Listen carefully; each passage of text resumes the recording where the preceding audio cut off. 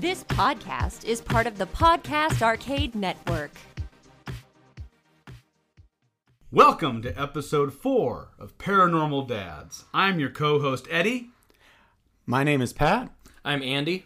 And we invite you to come along as we go in search of the world's monsters, myths, and mysteries on Paranormal Dads.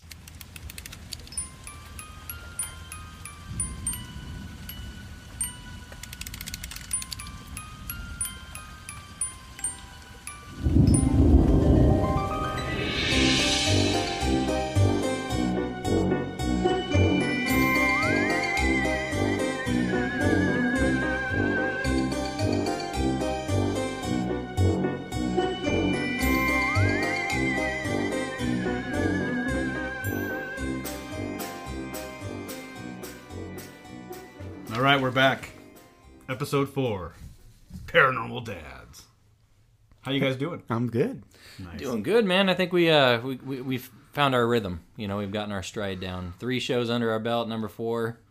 This episode does not need more cowbell. Because we found it. That's right. Yeah, episode 4. We want to thank everybody for listening to us so far and all the encouragement we're getting. And Had a lot of good comments from people. Yeah. So yeah, it's been a great time. We invite you to join us, and please share us as well. I guess with that, should we just launch right into recent sightings? Recent sightings. Let's do it. It's always a segment we start out with at the beginning of the show as a way to catch people up to speed on things that have been going on, recent sightings, kind of current events. Our way of catching you up to speed, almost like the bottom ticker on the news channel, right? Exactly. That would be awesome on our video. If we had a video podcast at the bottom, you could just have a constant stream of recent sightings. Oh yeah, like a recent, Bigfoot sighting in Alabama 3 minutes ago. That'd be awesome. Hey, maybe we can invent it. And then a correction. That's just Eddie. It's just Eddie. It's Uncle Frank. Running around. Got to shave again. All right, recent sightings. Here we go.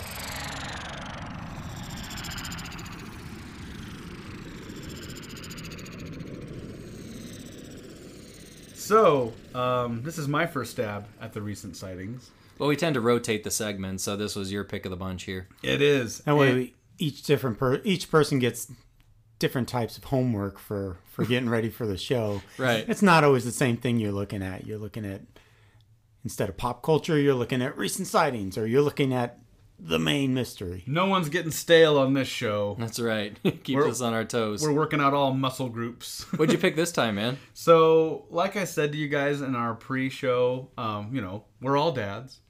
And I thought it'd be kind of fun to center that around a common thing that we can all relate to as parents are the baby monitors. I love the baby monitors. So scary. And mine's still in use. You guys as kids are a bit older. Mine's been retired for quite a while. Yeah, it's probably a different model, different make and model. Yeah, they got fancier now. But ours is still in use. Mine and my wife, our daughter's 3, and so it's getting to the point where we're about to cut the cord a little bit because she's, when they get to the point where they're running into your room saying, "Dada, good morning." It's okay. I don't need a baby monitor, but it's a video monitor. It still works, but there's something inherently creepy about them, and there are a lot of those creepy stories floating around the internet having to do with baby monitors. Yeah. So what'd you round up? Well, so with baby monitors, if you are fortunate enough to have seen this movie, there's a movie out there called. I'm dying here. It was the Paranormal Activity? No, it was with that too, but it was with Mel Gibson. It was M. Night Shyamalan. Signs. They used the baby monitor to follow the clicking sounds of the aliens. So the idea that baby monitors could kind of pick up weird sounds and images has been around for a long time, as long as there have been baby monitors. So some of this stuff is where, like we've experienced before, you're picking up some other baby monitor, or even in some cases, like other signals on this thing. So there's a lot of that to take into account. These stories defy that explanation. Starting out, this person is a YouTube user named Jade Yates, and she posted video from a video baby monitor. I don't know, Pat, did you have a video baby monitor? We did not. Yeah, we didn't either. They might have been coming onto the scene, but the quality probably wasn't there, and I'm sure the price was still beyond what we wanted to deal with. But yeah, it was pretty much still an audio game when our kids were growing up. You could have got the video one, but it would have been like the Rolls Royce of baby monitors, right? It would have been, and it's like, we had to be old fashioned and check the baby with our eyes. Right? Yeah, exactly. Well, it's kind of like anything else. The price always goes down, and the technology gets better. Remember when VCRs first came out, and it was like $2,000 for a VCR? Oh. Yeah, my phone's video camera is better than my Sony Handycam that I bought a few years ago. That we hunted for Bigfoots with. Yeah. So this is a video baby monitor story, and so this YouTube user named Jade Yates posted this video where in her baby's room, where there were no toys that had any type of light capability, there was no baby mobiles, no windows open. They had the blackout curtains installed just so they could keep the room just nice and dark so the baby would stay asleep. She had posted on YouTube this video of these specific kind of orbs of light coming over the baby, kind of hovering for a bit, separating and then coming back. Almost not rhythmically, but they would just kind of do that throughout the course of this video. So put that up on YouTube and was asking for people's feedback. And a lot of people were kind of, intrigued by this. Some people tried to debunk it. Other people were trying to figure it out. And the whole point from her was that there was nothing in the room generating light. The light. So that's the first one. It's interesting that it's light, too. You're not just talking about like a little orb or a bubble, because at that point you could say, it's just dust, in the room that's floating around. Yeah. Right. But this was kind of like light that was descending and ascending, and exactly. Almost like, you got to think ghost. Was it a ghost? Was it an angel? Was it, who knows? But, especially, did the cameras look like they were infrared when, in a dark room, it might pick up something like dust flying over. Yeah. Flying over the crib. Yeah, it was interesting. Looking at the video myself, it looked almost not rhythmic, but it had shape to it. Like it would come together and then come back apart and then come back together. See, that's kind of weird. It's not keeping a consistent shape. It's changing. Yeah. Much like a laser light show with glow sticks at a rave. What? Yeah. I love that. I digress.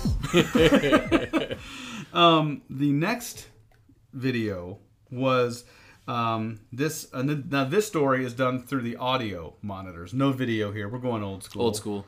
Can with a string. The baby's sick. Run into the room. Got a Campbell soup can.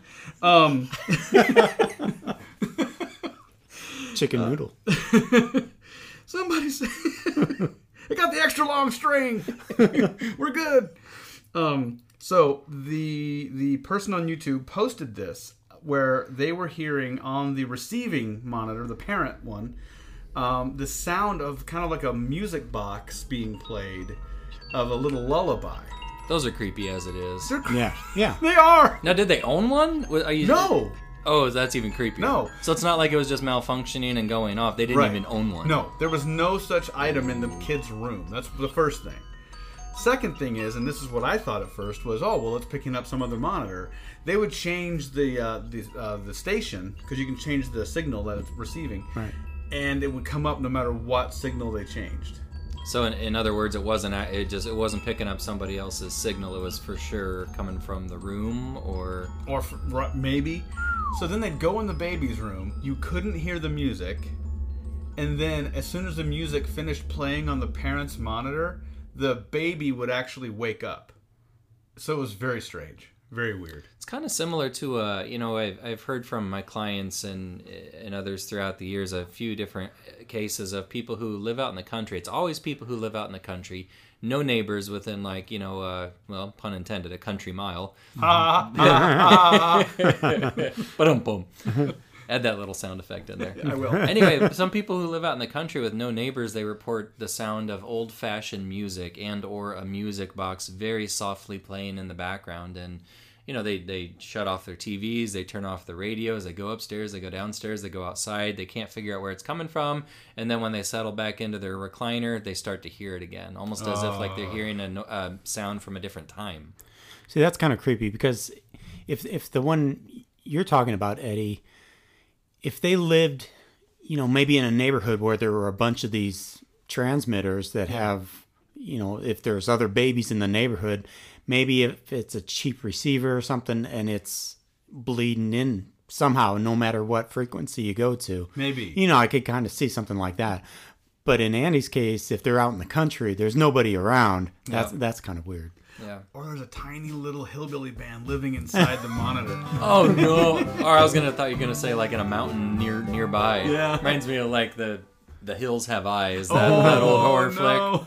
Okay. I just pictured a little like a hillbilly jug band in the monitor. Let us out. Blowing on the jug. That was the instrument I played in high school, by the way. Was the jug.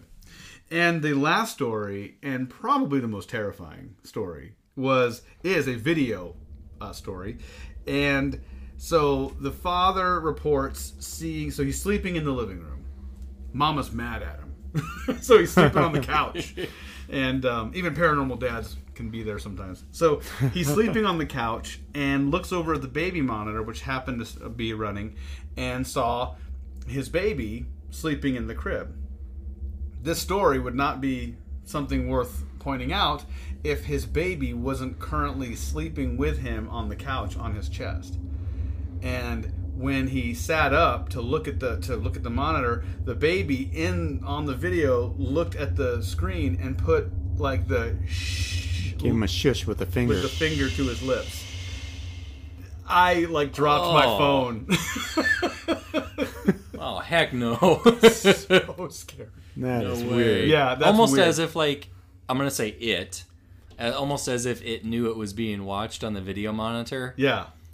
Oh, that's creepy. Yeah. It's almost like it's like the old lady in Ghostbusters in the library where she shushes everybody. Looks at him. Shh. It was the loudest. I remember people just be like, ah.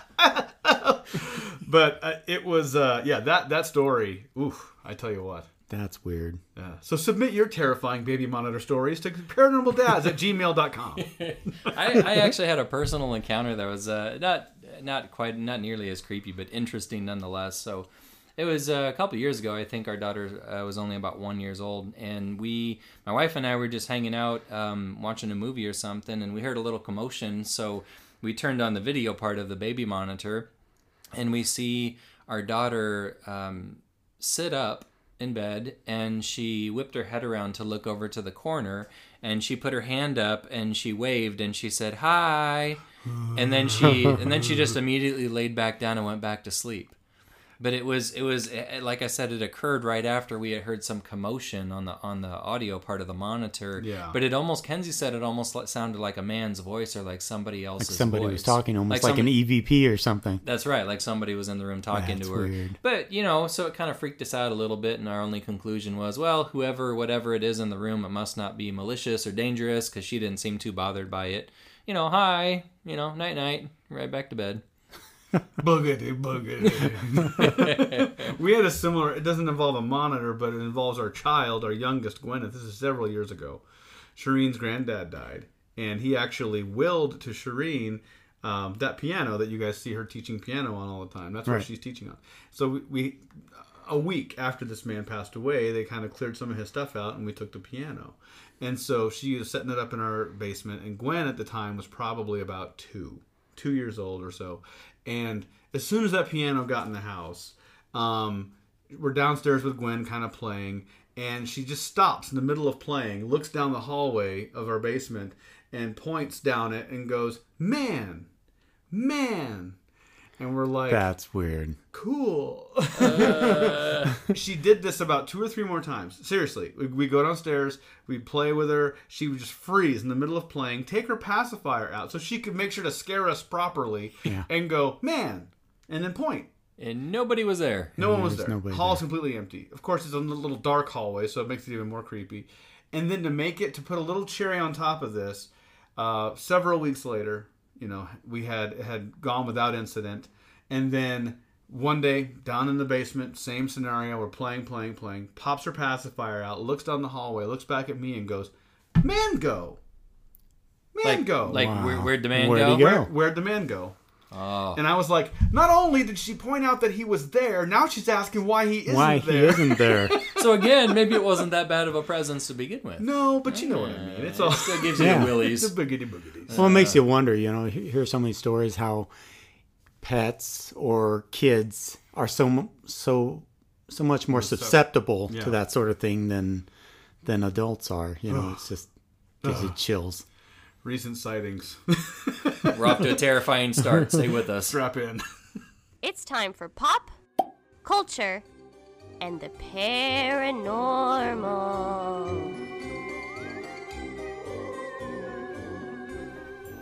All right, next segment. I'm up on this one, guys, and it's pop culture and the paranormal. My choice was actually a movie called Cloud Atlas. Oh, boy. A movie that came out in, I believe it was October of 2012, so we're talking a relatively recent movie here. I felt like it was sooner than that for some reason. Yeah, let's see, October 26, 2012 is when it came out. There we go. I thought it was new. Oh, well. And I remember seeing it in theaters. I remember watching it and being a little bit confused. It's one of those movies you might want to watch two times to fully get it.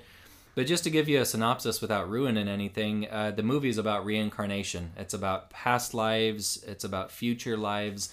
And basically this group of characters, the movie stars Tom Hanks and Halle Berry, two phenomenal actresses. Yep. But the movie it has the same characters, so the same core group of characters living in different roles, but still in each other's lives, in previous lives, current lifetimes, and ones in the future. Yeah.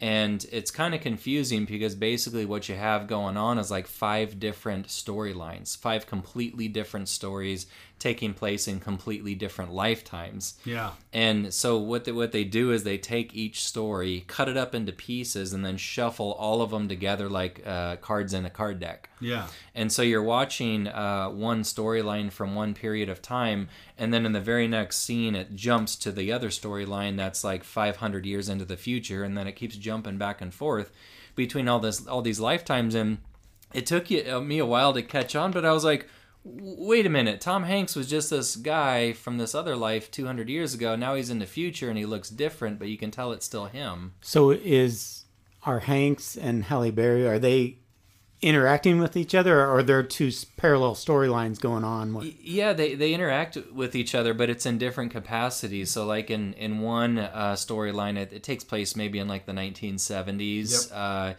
They're kind of like friends. But in another one that takes place, I think it's either in the distant future. Like they're speaking a language that's similar to English, but it's not quite English. Whoa. It's like a made-up language in the movie. It's really weird. Yeah. But so sometimes the actors are friends in one life, then they'll be enemies in the next, and then in the next lifetime they're quote unquote repaying back some karma. They're helping out the guy who helped them in the previous life. It's in my opinion, it perfectly represents what it must be like to live multiple lifetimes with the same people in different capacities. That's cool. I'm glad you mentioned that. I actually wrote that down. Was what I liked about the movie was that we tend to look at the people who are in our lives now and be like, you were my buddy in a former life. But the reality of it is, I mean, not the reality, but the possibility of it is that you and I may have been enemies in a former life, or a bully, but like you're a person of significance in that person's existence. Yeah. And that kind of, I like that movie really just kind of hammered that point home. And the visuals are absolutely stunning. I think the budget, from what I was seeing, was right around $150 million. They came in pretty close to that, but the visual effects are just out of this world. And I think I can't say this for sure. You'd have to look this up, but I wouldn't be surprised at all if that movie won best costume design or best costume or wardrobes, because I mean the wardrobe changes must have been something else. Yeah, you're visiting all these different time periods. Yeah, all these different time periods, and like they had to put in color changing contacts to change their eye color, and in one lifetime they'll look really grungy, and then the next one is really classy, and it's just insane. So it has to do with karma and soul groups and reincarnation, and the future storyline is I won't give it away. It's a little grim, I guess, as how they depicted humans would evolve and develop into. But the ending, there's a little bit of a twist at the very end that I think people will like. I enjoyed it. It's a R rating. Mm-hmm. It's a pretty hard R. There's some pretty graphic violence. Maybe even some nudity, some language. It's an R. It had it all. Yeah, you might not want to have your 8-year-old kid watch it, but. Do you guys know if this is on Netflix or? I know it's on Amazon. You can get it on Amazon. Okay. Yeah, it is not on Netflix. Okay. I can say. I'll check it out. Yeah. Sometimes they'll still play it on HBO or, Cinemax if you have any of those at home. I recommend it. It's one of those movies for me when you get into some of those like it's easy to look at that movie and go, oh, it's science fiction. Yeah. Because it has, like you said, especially with some of the future stuff. Yeah. There's even a part where they're not even on a planet that is Earth anymore. And so the idea is you could look at films like this and just not write it off, but just kind of lump it in with sci-fi, which is maybe fair on some level. But what I like about these types of films when they leave, like this one, The Last Mimsy, if you've seen that, and then also there's one which is heart-crushingly depressing but still wonderful. It's called AI, done by Steven Spielberg. Mm-hmm. Yeah, it's a great but terrible movie at the same time. But these films that have you questioning existence in and of itself, I love it. Those are my favorite types of movies. I mean, my top 2 favorite movies of all time is Contact, which has to do with that movie. Yeah, Jodie Foster. Yeah. I think 96 that came out. Maybe. Yeah. And then Avatar is another one of my all-time favorites. Again, you're contemplating intelligent life on other planets. Yep. But here regarding Cloud Atlas, I actually pulled a quote. It's one of my favorite quotes of all time. It has to do with reincarnation and karma and how we're all kind of interconnected. And it's in the movie several times. It says, "Our lives are not our own. From womb to tomb, we are bound to others, past and present. And by each crime and every kindness, we birth our future." Oh. Dang. It's heavy stuff. That's true. Mic drop. But I love it. It's worth a watch if you're looking for something fresh and new. I honestly can't think of another movie that's even remotely similar to this one. Acting is phenomenal. Even the lesser known kind of side characters, phenomenal acting. But that language is something else. The language that Halle Berry and Tom Hanks are speaking to each other. It's almost like a Swahili English hybrid. It's really bizarre. It reminds me a lot of there was a TV show called Firefly that didn't last for very long. It was like a sci-fi western, right? Yeah. And they had a mix of English and Japanese. Oh, yeah. And it was Chinese. Yeah. I'm sorry. Yeah, and it was such a weird sounding thing because you could recognize it as a language, but then you're like, whoa, what? It was weird. Yeah. And they also had a lot of like old western type phrases thrown in there into the mix. Yeah. So it was a good one. It was crazy. Yeah. Well, reincarnation is one of those subjects that's kind of loosely tied in with the paranormal, and some people scoff at it or maybe are neutral because they just don't know much about it. Kind of in line with the topic, since Cloud Atlas is about reincarnation, there's a well documented reincarnation case that's out there. You can look this up in books, and it's backed up with a lot of different sources. True story, there was a little boy in, I think it was the Golgum Heights region of Syria. It was kind of like right there by Israel and Syria in the Middle East. And from the time the boy was, 3 or 4 years old, he started to talk to his parents about memories that he was having from his previous lifetime. Well, they kind of take that serious in that part of the world since they're fairly open to that concept. And so they took the boy to the town where he claimed that he was killed in a previous lifetime. He remembered the first and last name of the alleged killer. So they tracked him down in this town that was a ways away from the boy's hometown. And the whole family confronts the alleged killer, and he kind of turns white as a ghost and acts really nervous and awkward, but he doesn't initially admit to it. Well, the boy remembered where the murder took place in this previous lifetime, so he took his family there and he pointed down to the ground and he said that if you start digging there, you're going to find a body. So they started digging, they found a body, they found the skeleton remains, and it looked like a skull fracture.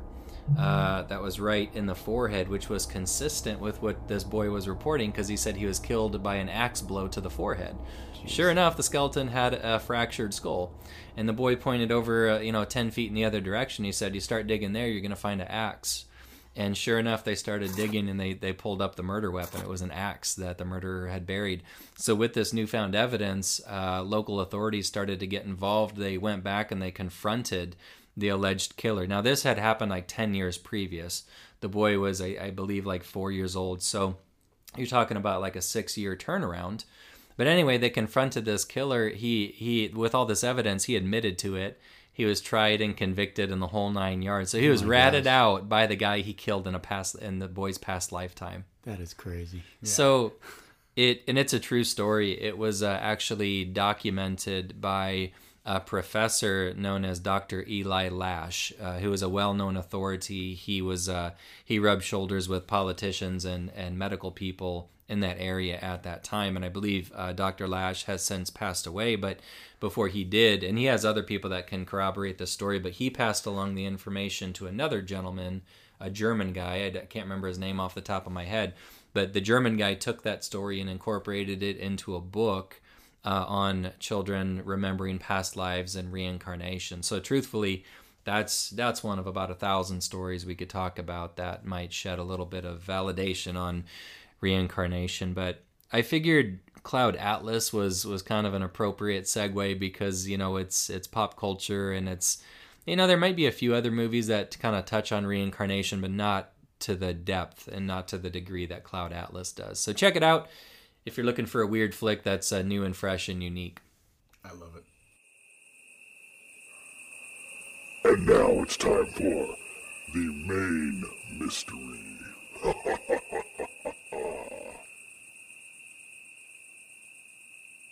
So, when I was trying to come up with a main mystery, it was actually a couple of weeks ago when Hurricane Irma is raging through the Caribbean. And so I started thinking a lot about the Bermuda Triangle and thought this could be a good thing to talk about. I love that part. I love this. Oh, this is my wheelhouse. So, yeah, until you're flying over it. I don't love it anymore. I've actually been there twice. I've flown over it, and I have cruised through it. Really? And so you've been I lived to tell the tale of the Bermuda Triangle. Go ahead. I actually stood on a ship with the Bare Naked Ladies and a bunch of other of my favorite bands. So that was kind of weird, but and that was in the Bermuda Triangle. That was in the Bermuda. Yeah, we went down to left Miami, went down to Jamaica, so we kind of clipped it. But it's funny because the Bermuda Triangle changes depending on who makes the map. But for the most part, it goes from Miami, Florida, or Florida, down to Bermuda and over to Puerto Rico, I believe, wasn't it? Mm-hmm. Yeah, Puerto Rico. So it covers anywhere from 500,000 to 1.5 million square miles of ocean. So there's a lot of space there. It's just amazing how huge this planet is when you really think about it. Yeah. But at any rate, the Bermuda Triangle has been known to make ships disappear, makes airplanes disappear. They've had over, depending on who you talk to, anywhere from 1,000 to 3,000 different ships have disappeared in, quote unquote, into thin air. That's a lot of ships. That's a lot of ships. Holy ship. But we're even going back into probably the 1800s is when this first kind of started being a thing. Back then they used to call it the Devil's Triangle, and a lot of the action back then was around the island of Bermuda. And if you look at some of the geography around that island, especially under the ocean, a lot of very deep canyons. Basically, they say Bermuda is almost like on the top of a mountain out in the middle of the ocean. And there's just like steep drop-offs, like 5 miles down, not very far off the coast of Bermuda. So it's just kind of a crazy layout that they have currents that rush through there at incredible speeds. And so if a ship or a plane did break up, the wreckage is strewn over thousands of miles, and it makes sense that you never find anything. Right. Yeah. Well, and from what I've gathered, a lot of the what makes this phenomena even more weird is that a lot of the ships or planes that go missing, there's not even a distress call, like, hey, we're in trouble, or hey, I've lost engine, or we're having a problem with the propeller. Like, nothing. There's no distress call. They're just gone. Vanished. Yeah, many of them are like that. Yeah. Other times, they might have something going on with them, but it's not something like there's an alien coming to pick up my ship, or right. It's like some kind of a weird, like, I got a battery problem with my plane. I'm going to circle here for a little while, see if I can work it out. It's just kind of, a problem on the side you wouldn't think would be a big deal. Some of the other ones are a little more extreme, like they lose their instruments in the when you're talking about a plane, or even ships, their compasses just start spinning. A lot of strange magnetic forces seem to go on there. Bigfoot flies by in a biplane. Hey, buddy. like the Red Baron. Exactly. I've always, so it spans between the 3 points on the triangle are the tip of Florida, Bermuda, and Puerto Rico. Why is it called the Bermuda Triangle? It's like, it could be called the Puerto Rican Triangle or the Florida Triangle, but Bermuda had to hog the spotlight. Exactly. It's a total tourist thing too. The Florida Triangle is a wrestling move. That's right. Is. Yeah, it makes you wonder if it was the Bermuda Tourist Bureau that came up with that. Hey, let's call it the Bermuda Triangle. Yeah, we got dibs on this. The guy comes in with dark glasses and a cigar. It's called Satan's Triangle. We gotta change. We gotta rebrand it right now. Give me something snappy, quick. Bermuda Triangle. You're hired. But some print t-shirts. Sorry. Some of the things that seem to cause the problems there. Our extreme weather, of course, look at Hurricane Irma. Rare magnetic anomalies, instruments go out on planes and ships.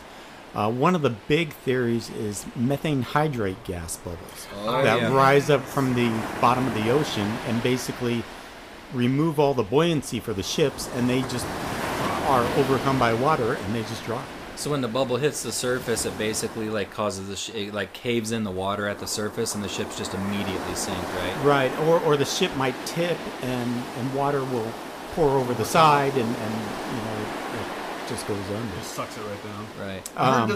That can mess with planes too, even. Yeah, they said that is mostly in cases where planes are flying very low. Yeah. Like maybe 1,000 feet or something like that. So if you're in an airliner at 30,000 feet, you're not going to see that.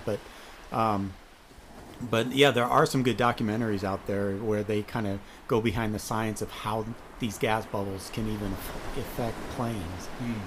So it shoots a column of methane, 1,000 feet into the air, and if you hit it, your plane it's turbulent beyond belief, basically. And I think it. Well, also somehow it will. Pilots black out. It disorients the pilots, you're slumped over. It's basically a fart from the earth, shooting up into the air. What's that smell? Oh, it hit a methane bubble. It wasn't me. Not to make light of it, because I've never flown through it, but if I ever do, I'm a little bit nervy. Let's fly a little high. Yeah, let's fly higher. It's funny. I don't even think I thought about it when we flew over there, but you're just too excited to see the bare naked ladies on your cruise ship. Yeah. As you crash, you're like, he who smelt it dealt it. Sorry. Again. I'm not sorry. But another theory people have they call them rogue waves, where it's just almost kind of like a single wave, but it's huge. It's 100 feet high, and it just pours over the side of the ship and can take it out. And they seem to blame some of the more famous wrecks on something like that, where just a single wave can take out a ship. And what are they saying cause rogue waves? Is it like a tsunami thing, or is it like an earthquake, like a mini quake? I think it's a quake below the surface, actually. Yeah, I think it has to do with earthquakes. They do get into the science a lot in some of these documentaries I've seen. And off the top of my head, I didn't really you're fine. go into the nuts and bolts of how these things actually work.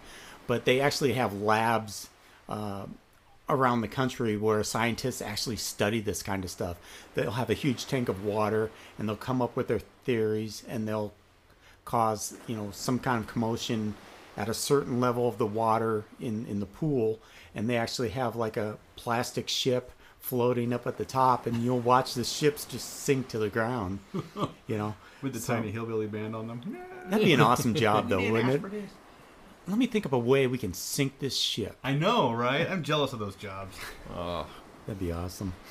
Anyway, so probably one of the most famous disappearances we should talk about is Flight 19. Yeah, I was hoping you'd bring up Flight 19. That's the newer one, isn't Spooky it? That's stuff. This 40. I mean, was it 45? 1945. Yeah, this was after World War II, and December 5th of 1945. And so what it involved was 5 Avenger torpedo bombers. These are military airplanes of the time period, and World War II was over. These are a group of naval aviators hanging out, on the coast of Florida. A lot of them are getting ready to leave service and go on to their lives. They got family waiting for them at home. A lot of them still live right on the coast of Florida with their families or their wives. And they're just kind of almost biding their time to get out of the service. The war was over. People were starting to let their guard down, but they still went out and they practiced doing bombing runs and things like that. And Flight 19 was a training run, correct? It was. They were headed out that afternoon. It was about 2 o'clock in the afternoon when they went out, and they were going out to a place called Chicken Shoals that they were going to do a little bombing run. Sounds delicious. For about 20 minutes, drop some bombs. Then they were to execute a turn and come back to Fort Lauderdale, where they came from. All in all, it was supposed to take probably about a 2-hour trip, and turned into a trip that lasted probably about 5 hours over the radio, until they were never heard from again after that last transmission. Never found either. Were they calling in? Were they calling back to Houston, we have a problem. We're disoriented. We don't know where we're at. Was it one of these cases? Yeah. Well, the leader was a commander. His name was Charles Taylor, and he radioed in after their bombing run. They made it out. Did the bombing run fine, and he started radioing in that his compasses. He had 2 compasses, and they were both freaking out. He didn't know where he was. They basically were lost. And they were trying to figure out back in Florida, okay, where are these guys? And so they would ask him questions, and he was sounding very confused, very disoriented, basically very scared that I don't know where I'm at. And as they asked him questions over time, he started saying, I believe I'm over the Florida Keys, which is completely not where they were supposed to be. And so it's kind of ironic, one of the parts of this training mission they were going out on was kind of like upper level orienteering or compass tracking, or I don't know the proper phrase for it, but they were basically getting the advanced course of how to figure out where you are. No. And they're completely lost. Oh my god. Well, both compasses misfired. So let's assume maybe one was the instrumentation on the airplane itself, but I'm guessing as a backup you may have had like a little handheld compass that was not a part of the plane at all. So if both of them were malfunctioning, what you have there is an electromagnetic anomaly. Right. Basically. And the strange thing is, though, too, there were other pilots in the group that were saying, hey, my compass is working. Why don't I take the lead? This commander would not allow it. And when you're in the military, what the commander says goes. Yeah. So those poor guys. Nobody decided, you know what? My compass is working. I'm going to turn around. I'm going back to Florida. They followed the leader. They followed the orders. I will fly into the mouth of Satan himself before I break. That's the weirdest. You can read the transcripts of the communication between the shore and the airplanes, and the guys on the shore were losing their radio connection, and then they'd have them execute a turn, and the radio signals were getting stronger, so they could tell they were coming towards them. They wanted them to keep coming towards them. And in this guy's mind, this Charles Taylor, he's like, no, I swear I got to be going the other way. And he'd turn them around again, and the signal would get weaker. So just stubborn pride. It was almost stubbornness that probably killed these guys. Well, and as the other guys who were just following orders, they probably thought they were going to survive the ordeal. I mean, why would they think, oh, this is life-threatening? So, of course, they would have followed orders, because had they, went their own way and got back safely, they would have been fired or court-martialed or whatever you call it. Yeah, definitely. But, so no wreckage found at all? So, about 7 o'clock or so, they were talking on the radio, and the procedure is, when one plane goes down, everybody else follows, which is just, to me, that's kind of crazy, but it kind of makes a bit of sense, because it's easier to find 5 planes that have crashed in the water than it is to find one plane, because you're looking for a bigger, wreckage field, basically. So fly your plane into the water. So the commander gave the order that when whoever has the lowest amount of gas, when you get down to 10 gallons of gas, we're all going to go into the drink together. I'm sorry. Which is just crazy. No way. But apparently that's, standard operating procedure for these guys. At that point, I would break rank and I would go my own way. I'll see you in jail. I'm sorry. And they interviewed some people about this, and it's one of those things you almost have to be there. But guys who were there at the time, but they were on the shore, and they're like, I was a pilot, and if I was out there with those guys, I would have turned back and come back, Right? But, it's just kind of crazy. But because it takes some time to get people out there, and by then they're just kind of bobbing in the water, and it's kind of like when you're looking for a person out in the ocean, basically all they're looking for is something the size of a volleyball. It's like your head, right? That's all they can see, because you got everything else is under the water. So just imagine being out there and hoping someone is going to find you. Now they sent a search party out though. They did to look for the 5 planes and that's where that were things down. get a little stranger, because one of the things they sent out was this. They basically call it a flying fuel tank. It's this plane where a flying gas tank, I think they call it. Sounds safe. Yeah. What could go wrong? But it was a plane designed to go out and conduct these types of searches. And so he went out. The strange thing is they don't know exactly where they went down, but he took his best guess and went out there. He made a few radio contacts and was never heard from again. He got lost too? He was gone too. A crew of 13 on that plane. Vanished. So there were 14 guys in the original 5 planes, and now another 13 have gone out, and they're gone. And a ship that was out in the area reported seeing an explosion in the sky, and they believe that might be what happened to the flying gas tank. Why would it have blown up in the sky? Well, I guess it had some mechanical attributes about that type of plane, where it wasn't common that there could be problems, there could be fires and things like that on board. You know what it is? They had some Gomer Pyle on there on a flying gas tank. I'm going to smoke a cigarette. Sorry. Smoke them if you got them, boys. Got them. They were called Martin PBM Mariner flying boats, is what those... A flying boat. But they were called gas tanks. Again, we're not making light of the situation. That's serious stuff, and all the people who lost their lives, your heart has to go out to them. It's funny. I never heard that angle about the guy, and everyone else was just following suit. Yeah. Okay. So that's so weird to me.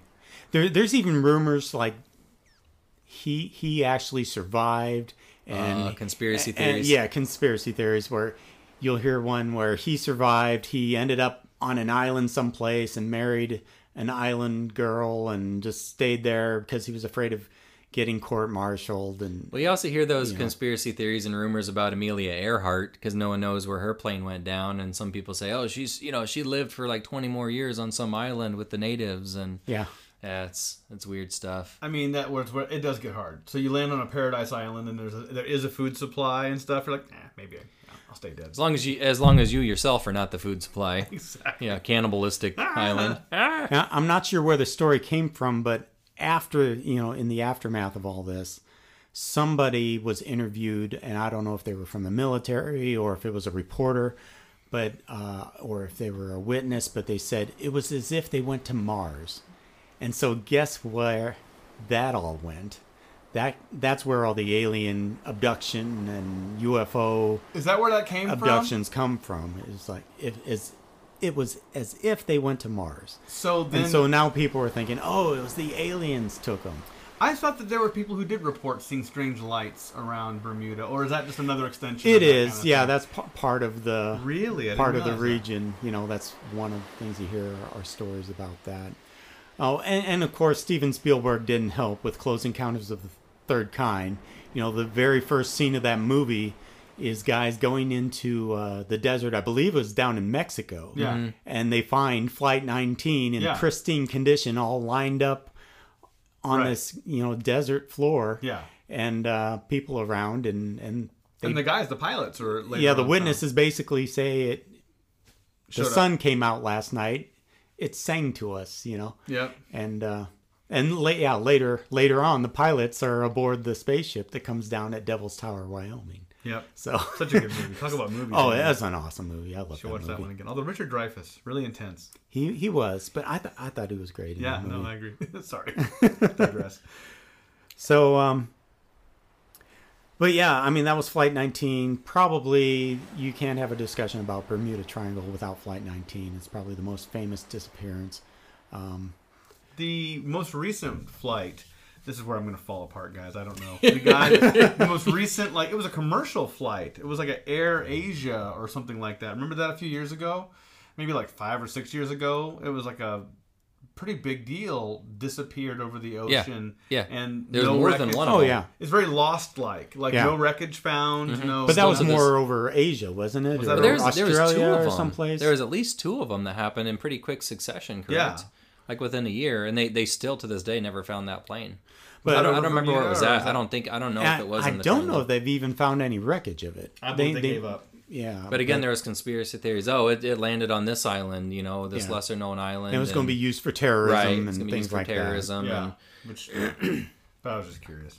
Well, hey, Pat, do you have any mention in your notes there of? I watched a documentary a few years back, and there was a true story of this guy who was flying through the Bermuda Triangle and his plane got enveloped by the electronic fog. You got some notes on that? Yeah. That was a story about Bruce Gernon and his father. They took off from Androstown Airport, which is a little island in the Bahamas. And on December 4th, 1970, they were flying a smaller airplane. Took off, and there was it's called a lenticular cloud, but it was 60,000 feet high, so it was not a cloud they could fly over. Wow. And they were trying to get around it, and then up ahead of them, they see this kind of weird-looking cloud. It was almost like it was a tunnel. And so it was almost donut-shaped, So you had cloud on the outside, and then there's this opening. Delicious filling. But they had no... Was it the Bavarian cream-filled kind, or was it the pudding? Welcome to the pudding cloud. So they really didn't have a choice but to try to go down the middle of it where they could actually, see through these clouds. And they go off down the tunnel, as it were, and as they get in there, I believe he starts having some strange things going on with his instruments, kind of like the compass not working, things like that. And then as they go along, the tunnel starts to collapse on them, so the hole is getting smaller. Oh, it's like Indiana Jones when the door's closing. You got to reach in and grab your hat. So real quick. He's gunning it with that plane, trying to get through this cloud before the door closes. And what's the worst that would happen, though? I guess it's just a cloud. He doesn't want to find out. Well, yeah, he doesn't. He also probably wouldn't be able to see, and I don't know if he was using visual flight rules or what, but he makes it through this tunnel, but as they're coming through it, he says it was almost like the colors change. Like he's seeing like black and white, and he's almost seeing like a kind of like a vortex, kind of almost like a checkered board kind of thing going on. He said it was like spinning around him, almost like if you were inside of a barrel and it was just spinning circles around you. Yeah. There was like a spinning motion to it too. You know, it was just really weird. And so he was calling, air traffic control, saying, "Hey, I'm having some problems here. You know, can you get a heading on me?" And he says, "I'm about at this place," and he's giving him a location back by the Bahamas. And they tell him he's over Miami. So, whoa. So he took off, and he was taking a trip that normally takes, I think it was about 75 minutes. And he did that trip in 47 minutes. And he'd done that trip many times before, and it took close to an hour and a half. And he did it in 45 minutes. And the plane can only go so fast. Right. I mean, it's not like on these previous flights, he just had the plane in second gear. You know what I mean? It's like this is math that doesn't check out. And so this guy is just completely confused. How did he get over Miami so quickly? And he spent the better part of his life now. He's even written a book about it, trying to figure out what happened to him. He's totally open to, people think I'm nuts, but this is what happened to me. He said it was almost like you could see the fabric of time as you're going through these clouds. And then he gets through, and he's somewhere where he doesn't think he should be. It's crazy. At an impossible time for him to be there. It's crazy it was only minutes, and he didn't spit out into 1999 and was like, what happened? Those are stories for future podcasts, because there are stories like that as well. And there's no real conventional, no one's really had figured this out quite yet. And yeah, I mean, some people even point to the possibility that, it was some kind of a time vortex that he went through, which is just, astonishing to think about. But, and then of course there's people who this guy's off his rocker. He's lying. There's no way. But, who knows? But, like Andy said, that's probably one of the more popular stories that come up in the fabled Bermuda Triangle stories, because this thing is just bizarre. It's like the weird cousin to some of those missing time cases you hear of, people see a strange light in the sky and you wake up in a field in your car and you're not sure how you get there and it's 3 hours later. It's kind of like the opposite of that. This guy traveled time sped up, or he experienced it differently, or because either that or his plane magically got 75% faster and got him to his destination quicker than ever, which is not likely. Even if the wind's at your tail, they probably factored that in. The math still doesn't check out how he got there so quickly. Right. And there was one story I heard about where it was more of like a commercial flight. I don't think it was a huge plane. And I believe this one was back in the 50s sometime, or maybe in the 60s, where a flight landed on an island and everybody's watch was off by 10 minutes. What? And nobody could figure out where did this 10 minutes go? Because the clock at the airport, which was right, said one time, and everybody else who stepped off that plane, their watches said something different, which is really kind of weird. Whoa. That's amazing. It wasn't like the clock at the airport was wrong. It was the correct time. And everybody's watch, independently, was their watches missing were wrong. 10 minutes on their watches. Did anybody miss their connecting flight? And that goes back to me thinking about the magnetic stuff going on. Maybe something was playing with the watches on that flight, and everybody's watch was off because they went through some kind of an area where there's something going on with the magnetism.